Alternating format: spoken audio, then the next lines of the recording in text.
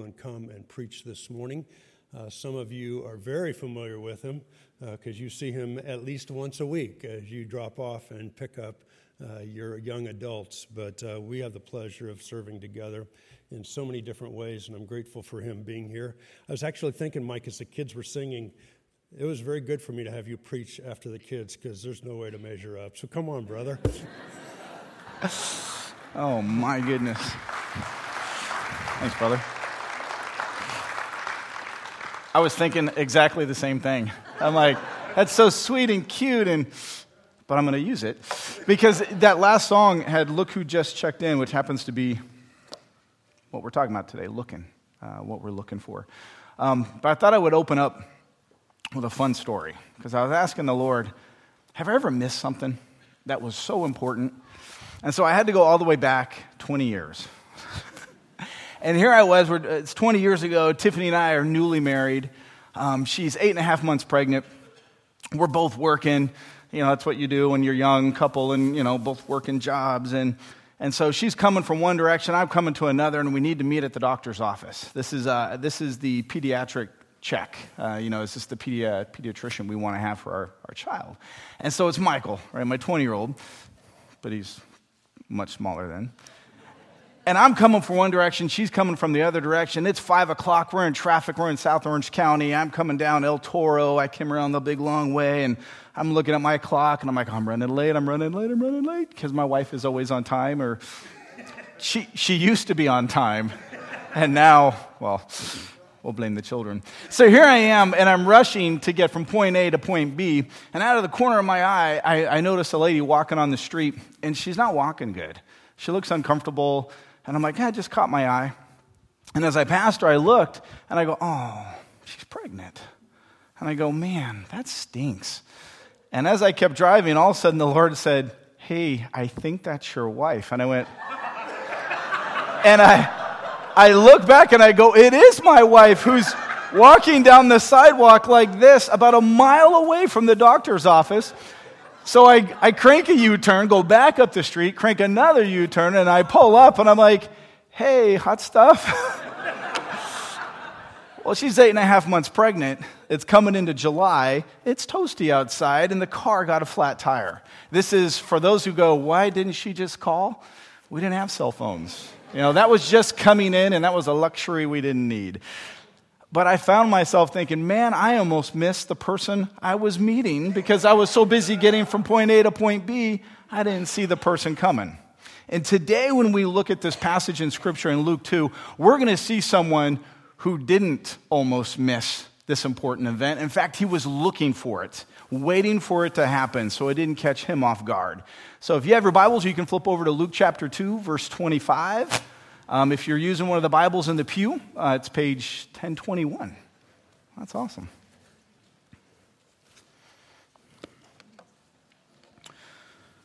All right, verse 21 begins, when 8 days had passed before his circumcision, his name was then called Jesus, the name given by the angels before he was conceived in the womb. And when the days for their purification, according to the law of Moses, were completed, they brought him up to Jerusalem to present him to the Lord, as it is written in the law of the Lord. Every firstborn male that opens the womb shall be called holy to the Lord. And to offer a sacrifice according to what was said in the law of the Lord, a pair of turtle doves or 2 young pigeons.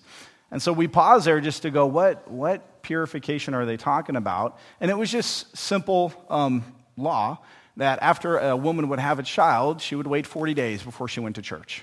And so they're waiting for that purification cycle, and then here comes the circumcision 8 days into that.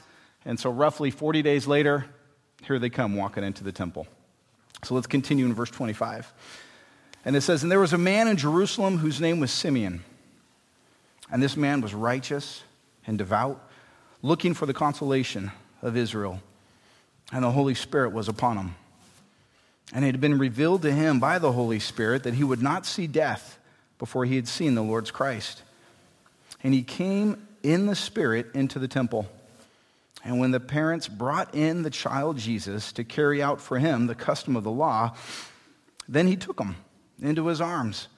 And he blessed God and said, now, Lord, you are releasing your bondservant to depart in peace, according to your word. For my eyes have seen your salvation, which you have prepared in the presence of all peoples, a light of revelation to the Gentiles and the glory of your people Israel. Verse 33 says, and his father and his mother were amazed at the things which were being said about him. And Simeon blessed them and said to Mary his mother, behold, this child is appointed for the fall and rise of many in Israel, and for a sign to be opposed. And a sword will pierce even your own soul, to the end that thoughts from many hearts would be revealed. And as we look at this passage, I found myself focusing on about 5 things. And I know there's way more than 5 things in this passage. But I thought we would take a look at just the opening part, that we see that Simeon was righteous. Simeon was devout. He was filled with the Holy Spirit. He was led by the Holy Spirit, and he was looking for the consolation of Israel. And when we start looking at those individually, we're always looking for application. And so we'll take each one of those, take a quick look, and then we'll look at what it means for us and how can we apply this to our lives. The first thing that jumps off the page is that Simeon was righteous. Now we know that Abraham was righteous. He believed God and it was credited to him as righteousness, and Simeon followed in the same footsteps. He had a saving faith, which declared him righteous. He believed God and he followed the law. He wasn't a perfect person. But perfection is not what gets us righteousness or makes us righteous. It's always been our faith. The second part is that he was devout. He didn't just have a spoken faith. He didn't just talk on Sundays and do what he wants Monday through Saturdays, or I would probably say talk on Saturdays and do whatever he wants on the other days. People knew him by the way he lived his life. The key word that they use there is devout. And so when we kind of wrestle through some of those definitions, it comes up with a couple things. It means he was cautious. I think that's huge. We're looking at a man whose faith, when described, was cautious because it means he's paying attention to every step of every day. He was sincere, he was pious. He had a loyal reverence for God. He was God-fearing, and everybody knew it by the life that he lived. The word devout to us, I only hear it when it's a devout sports fan. Ooh. And you go, what do you picture in your head when you hear of a devout sports fan? I always picture the Raiders, and I picture the face paint and everything. They're like, wow, this is what they live for. This is what they die for. This is what all their conversations are. But the small difference between that devout and this devout, they take off their costumes and they go to work on Monday. Not Simeon. He remained devout through the whole week. Next, we see that Simeon was filled with the Holy Spirit. And at that time, prior to the death and resurrection of Christ, the Holy Spirit would come upon people for a certain person. It would reveal knowledge. It would reveal a prophetic message. It would encourage them. It wouldn't leave, and then it would leave them. We see that it came upon Joshua. It came upon David. It came upon the prophets. It came upon the judges. And we see that the Spirit coming upon various judges when God who raised up to help defeat their oppressors. And always in the Old Testament, it came upon for a specific time and then left. Here it's told that the Holy Spirit revealed to him that he would not die until he saw the Christ Messiah. So we know, by putting all these pieces together, that Simeon was old. He was old, and he was ready. But he's waiting to see what God said. Pay attention. Keep looking. He was not only filled with the Holy Spirit, but he was led by the Holy Spirit. We see in our passage that the Spirit, that he came in the Spirit into the temple, which means he was under the direction of the Holy Spirit, and the Holy Spirit was doing the leading as he was carried along. We see something similar in the book of Acts. You just bounce. Oh, I can almost read that. In the book of Acts, we take a quick glimpse at Philip, filled with the Holy Spirit, going where the Spirit led. Let me read it. But an angel of the Lord spoke to Philip, saying, "Get up and go south to the road that descends from Jerusalem to Gaza. This is a desert road." So he got up and went. And there was an Ethiopian eunuch, a court official of Candace, queen of the Ethiopians, who was in charge of all her treasures, and he had come to Jerusalem to worship. And he was returning and sitting in his chariot and was reading the prophet Isaiah. Then the Spirit said to Philip, go up and join this chariot. And Philip ran up and heard the reading of Isaiah the prophet and said, do you understand what you're reading? And he said, well, how could I? Unless someone guides me and invites me. Unless someone guides me. And he invited Philip to come up and sit with him. And Philip began, starting in the book of Isaiah, which is what he was wrestling with, began to explain the gospel, the good news, who the Lamb was. He explained who the Messiah was, the Christ. And the man received Christ. And we see that all of this is because the Spirit was leading and because Philip was walking in obedience to that.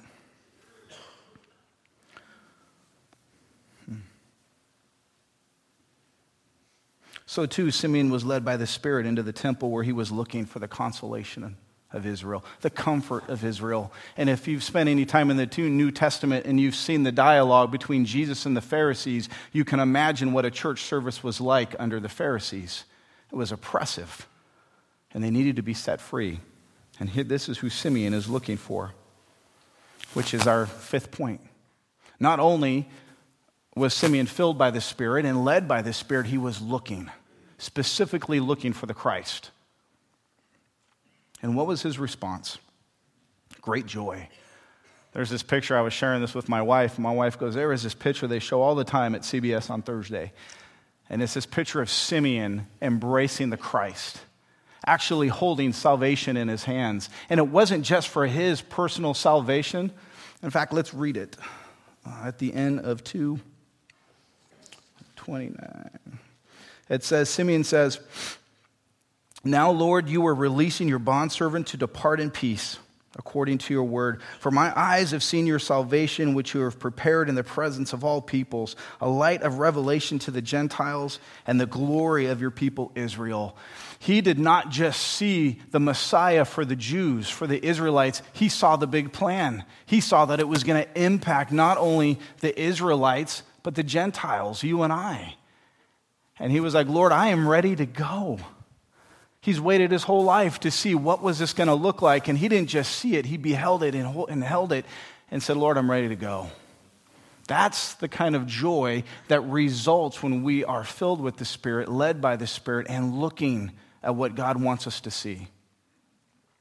So I was wondering, how much of this is a given for us as believers? We look at 5 things and we go, are all these given for us as believers? Well, we have righteous.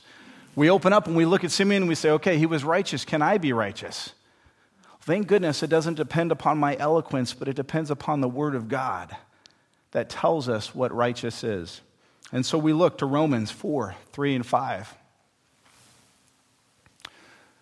God's Word says, for what does the Scripture say? Abraham believed God and it was credited to him as righteousness. Now to the one who works, his wage is not credited as a favor, but as what is due. Verse 5, but to the one who does not work but believes in him who justifies the ungodly, his faith is credited as righteousness. Praise God for his word. That it's not a matter of how high I can climb or how good I can perform, but it's can I receive this? Righteousness from God, credited to me in the same way it was credited to Simeon. But we also see in Philippians 3:7 and 9, but whatever things were gained to me, this is Paul speaking, whatever things were gained to me, those things I have counted a loss for the sake of Christ. More than that, I count all things to be a loss in the view of the surpassing value of knowing Christ Jesus my Lord, for whom I have suffered the loss of all things and count them but rubbish, so that I may gain Christ and be found in him, not having a righteousness of my own derived from the law, but that which is through faith in Christ, the righteousness that comes from God on the basis of faith.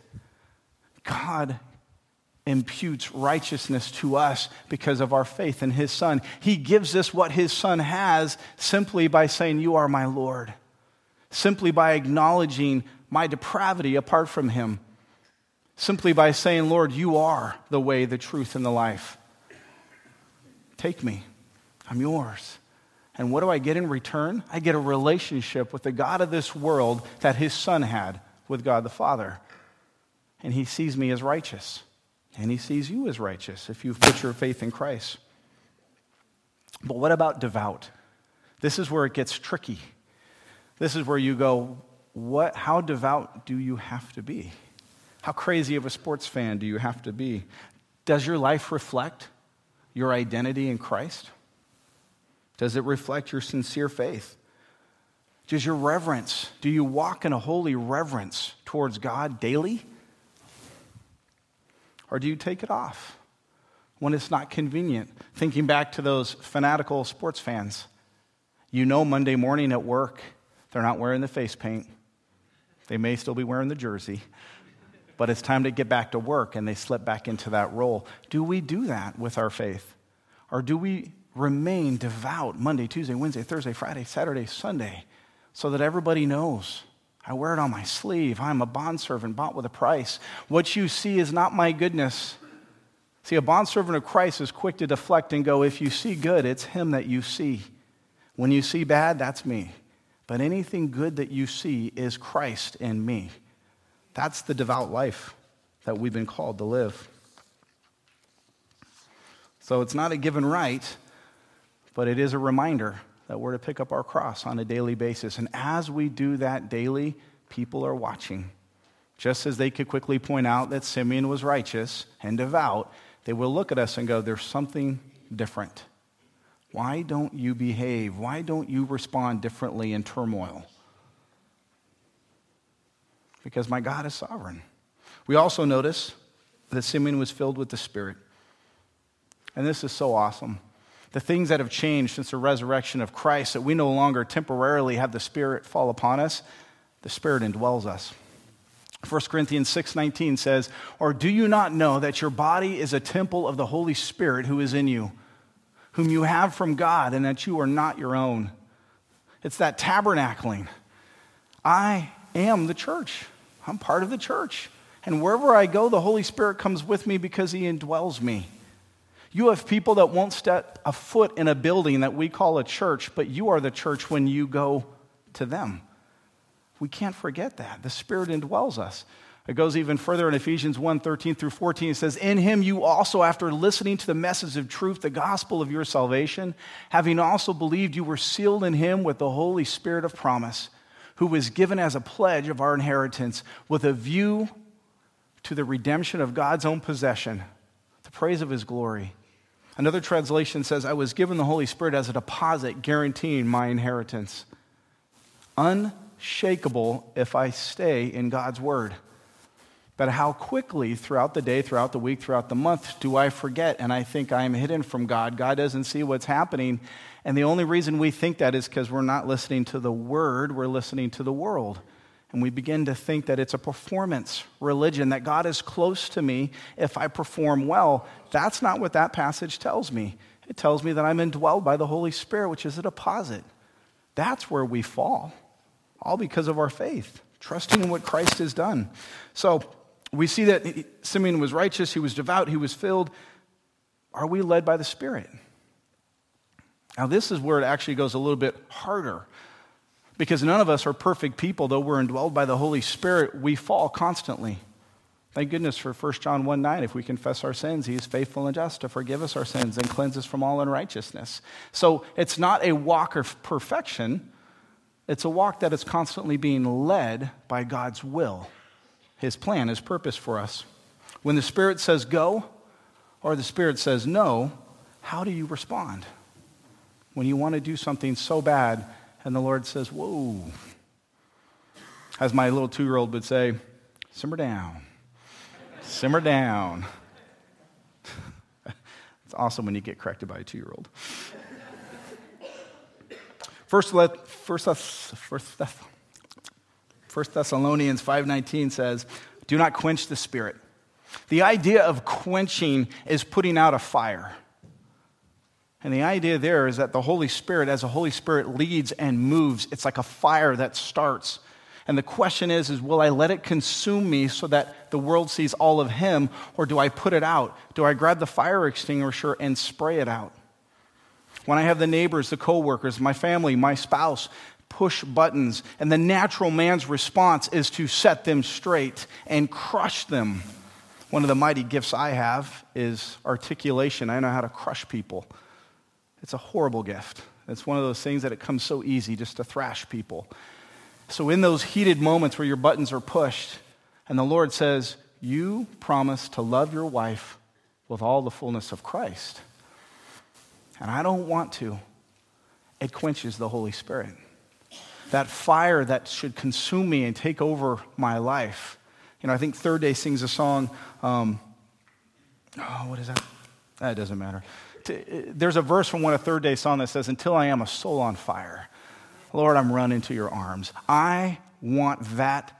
Everyone who sees me sees that I am a soul on fire because I'm consumed by the Holy Spirit. But too often, I put the fire extinguisher out because I'm tired.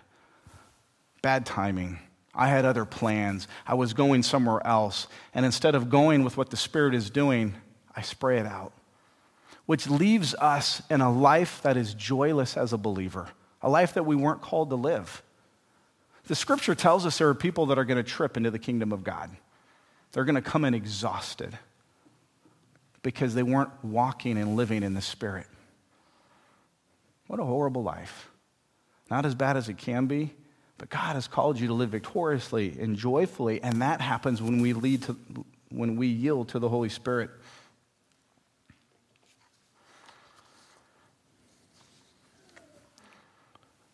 We all know what we're capable of doing apart from the Lord.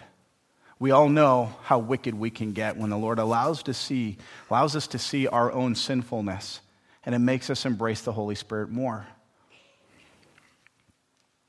We were ministering to some homeless families about a year ago with our middle school youth group, and we're out over by the Santa Ana River jetties, and we're walking, and I'm like, Lord, I've never done this before. I'm like, okay, but the Lord's opened a door, so here we go, kids. And I've walked the facility. I've talked to some homeless people, but I can tell you, and anyone that was with us that day, I have never gone behind the bushes looking for homeless people. I've normally just thought, stay safe, stay on the road, let them come to you, engagement conversations. But as soon as I go back there, I felt the Lord say, go find them. They're here. Because when we first got there, we couldn't find them. And I'm like, this isn't going to be a very good outreach event. But sooner or later, God started unveiling 1, 2, 3, 4, 5. And we started finding these homeless people, and we would minister to them. We would share the gospel. We would provide food for them. We would pray for them. And this one gentleman was so overwhelmed with emotion, so thankful that kids would come out on a Saturday and be thinking of him. That kids would prepare love, food, hand it all off. And I felt the Lord say, hug that guy. And I'm like, my wife knows I'm a very queasy fella. And the smells with this particular person were overwhelming. The looks were, he was in a tough place. You can tell that he hadn't bathed in months. The look on his face. And so my flesh said, shake his hand. The Lord said, you hug him like he's one of yours. So I step outside and I go, okay, Lord. And I hug this guy and I squeeze him. And he responds. I hug him like a dad. He hugged me like a kid. And here are two grown men hugging on the side of a bike path. And I grabbed him by the back of the head and I leaned into his ear and I said, God has not forgotten you. He knows right where you are. That is the joy and the holiness of yielding to the Holy Spirit. I wasn't hugging him. The Lord was hugging him. I was just an instrument in his hands. That's what happens when we start being led by the Holy Spirit and looking where he wants us to look. Jesus gives us a little bit more description, and it's an obvious one.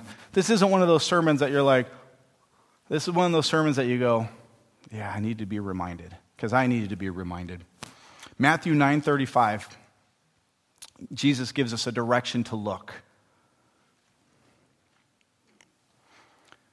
And Jesus went through all the cities and the villages, teaching in the synagogues and proclaiming the gospel of the kingdom and healing every disease and every affliction.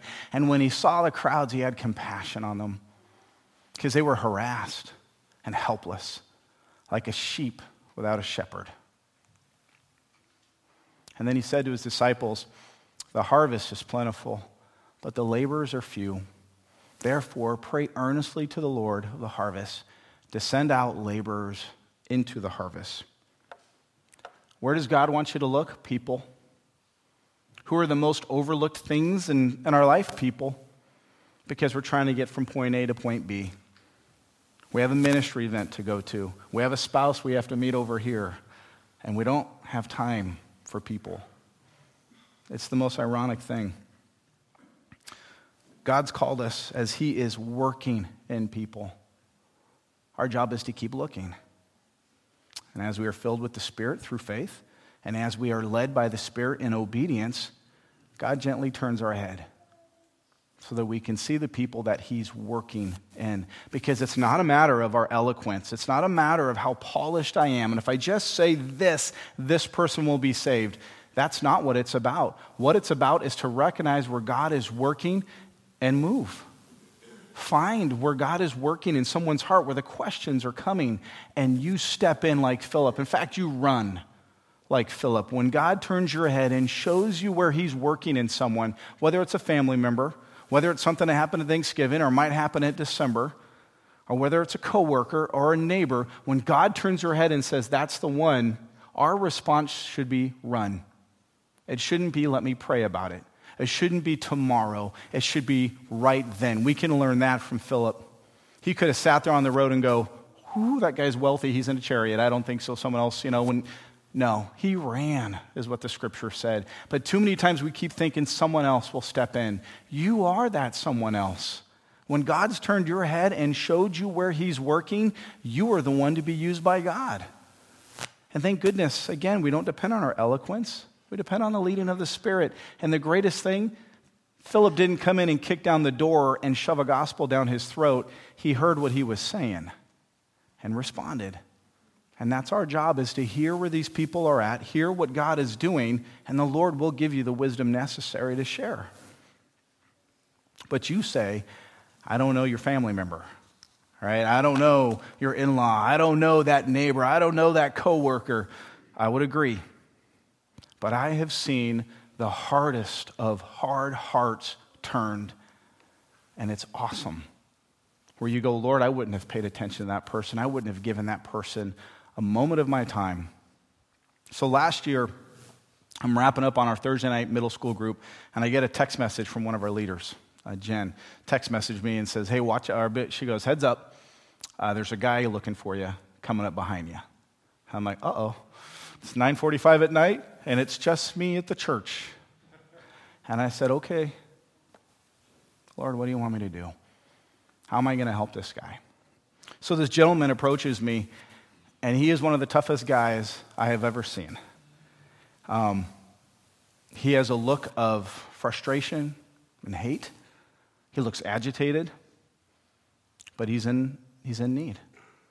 And I asked him, what can I do? How can I help you? And he goes, I just need a place to crash. He goes, I'm trying to get away from some gangs. He's coming from Santa Ana. And he goes, if you can just give me a place to crash, that would be great. I said, no problem. So we went and got him sleeping bags, some food, some water. Got him all nuzzled up over here. And I said, hey, tomorrow morning when you wake up, come see me. And let's talk. Let's talk about where you're going. And he said, I don't know, man. He goes, people are watching me. He was very high on conspiracy. He thought actually that we had planted cameras and microphones all over the church and that the police were watching him. When we talk about harassed and helpless, it was spinning so out of control that he literally thought there was a microphone underneath his sleeping bag and that I was working with the police. That's how oppressed this person was. I didn't know how violent his past was until I started talking with him the next morning. He had just spent 20 years in prison. He was rough. He was a violent offender. I had Ed. Ed did some background checks and did some talking with him. But I said, hey, as we were talking, he wanted a new direction. And I said, hey, let's go grab some food. Food is a great icebreaker when you're talking to people. So I take him over to Panda, and I'm sitting there. As I listen to him, I keep looking at his eyes, and I'm like, Lord, he's going to hit me. I'm sitting there going, am I sitting right on the chair just in case he swings? That's the hostility that was coming out. And so my flesh wanted to step away. You know what the Lord said? Share the gospel. I'm like, yeah, but this guy's tough. This guy could punch me. He looks agitated. And the Lord said, share. So I began to share about this person, Jesus. Began to share about the life, the death, the sacrifice, the resurrection, the hope that we have, the forgiveness of sins, the purpose, and the joy. And this tough guy looked at me and he goes, you're the second person to tell me that story this week. And I said, don't you see that God is pursuing you? Can't you see that? Do you think it's a coincidence that God put that person in your life and then me? And he goes, I hear it, I just don't know if I can believe it. I prayed for him, sent him on his way. He came back a couple days later, met with Ed. Ed took care of him. Ed shared the gospel with him. But he didn't respond. Ed got him into some housing, got him some temporary housing, and then he heard the gospel for the fourth time. And we got a letter about a month later. About a month later, a letter was sent to our church, stuffed into the window of the church. And he says, I heard the gospel again. And I gave my heart to this Jesus. And I am a believer. And the language that he wrote was not in context with the language that I spoke to him as a hostile person. His language was, it was harsh. When you read this letter, Ed and I looked at it and we were just in awe of what the Lord could do. Reminded once again, it's not our eloquence, it's the power of the Holy Spirit. And our job is to see the people that God is working in and give the gospel. Yeah, there are times they respond and we get to pray with them and usher them into the kingdom as one of the kids. And there are times that we throw the seed out and we love and we go, Lord, I hope that what I'm seeing is that you're working here. So he responds with his letter. Here's the crazy thing. After he got saved, he got arrested. And he's in jail. And he writes a letter to Ed. He says, I want this to be my home church. I thank you, and thank you for the food. Thank you. But he goes, I don't want to be by myself in this jail. I want to represent Christ here. And so a man that came so lost, so confused, so hostile, God has placed in the jail system. And Ed ministers to him, sends him letters, one-on-one discipleship. Why? Because we were looking at people, and we were looking at where God was moving. And our joy, let me see if it comes up. That was Ed and I. It's a laughter because you just throw your hands up and you go, Lord, I can't judge a book by the cover. I can't figure out people. I'm just going to do what you're telling me to do. What God has called us to do is to be led by His Spirit. If you have put your faith in Christ, you have what you need. The Bible tells us you have everything you need for life and godliness. I have the Holy Spirit. Why do I keep extinguishing what the Lord wants to do?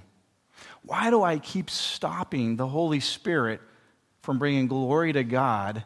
Because I keep extinguishing. I don't want to carry an extinguisher with me.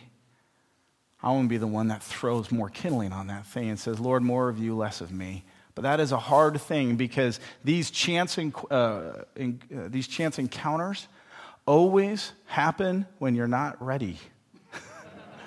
It doesn't come when you're rested. It comes at the end of the night at 9:45 when you've had a long day and you're ready to go home. And in that weakness, you go, Lord, what would you have me to do? What would you have me to say? And the victory in this life that's been given to us, this joy that we can have is as we are led, we begin to ask the Lord, what do you want me to see in this? And what would you have me to do? What would you have me to say? And then be like Philip and go.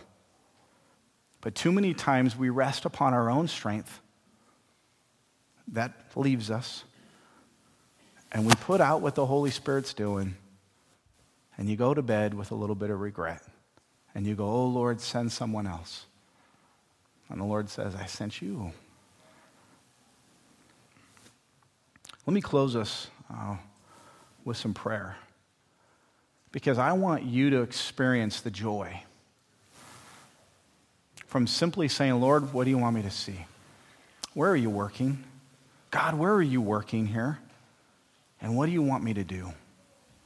Because that joy that Simeon beheld as he held on to the physical Christ, he saw the future. He saw the impact on the Gentiles and on the Israelites. And we too have been impacted, but that joy is not just for us. There are future brothers and sisters in Christ that are out there today that God says, just keep walking where I'm telling you to walk, and you're going to come across them, and I'm going to use you in a mighty way. Just be my instrument. Be looking and be asking, Lord, what do you want me to see as I live today? So you can experience the joy, and they can experience that joy, and we can enter the kingdom like this, laughing, because we have received the joy of our salvation. Let me pray. Father, it's a holy thing when you move. It's an incredible thing when you turn our heads. But too many times, Father, our necks are stiff and we're busy. Sometimes we're busy doing work for you, we think. When really, Lord, we're missing the whole point to that day, which was to see that person on the side, to see that neighbor, to see that family member, and to love them with the gospel in word and in deed. Father, we want to experience this kind of joy. Yes, we've received you, we've received your Holy Spirit, but Lord, it goes another notch when I see a new brother and sister in Christ adopted into the kingdom. Lord, help us to walk in obedience this week. Help us to be led by your Spirit. Help us to see where you're working, and help us to be quick to run up. We ask these things in your Son's precious name. Amen.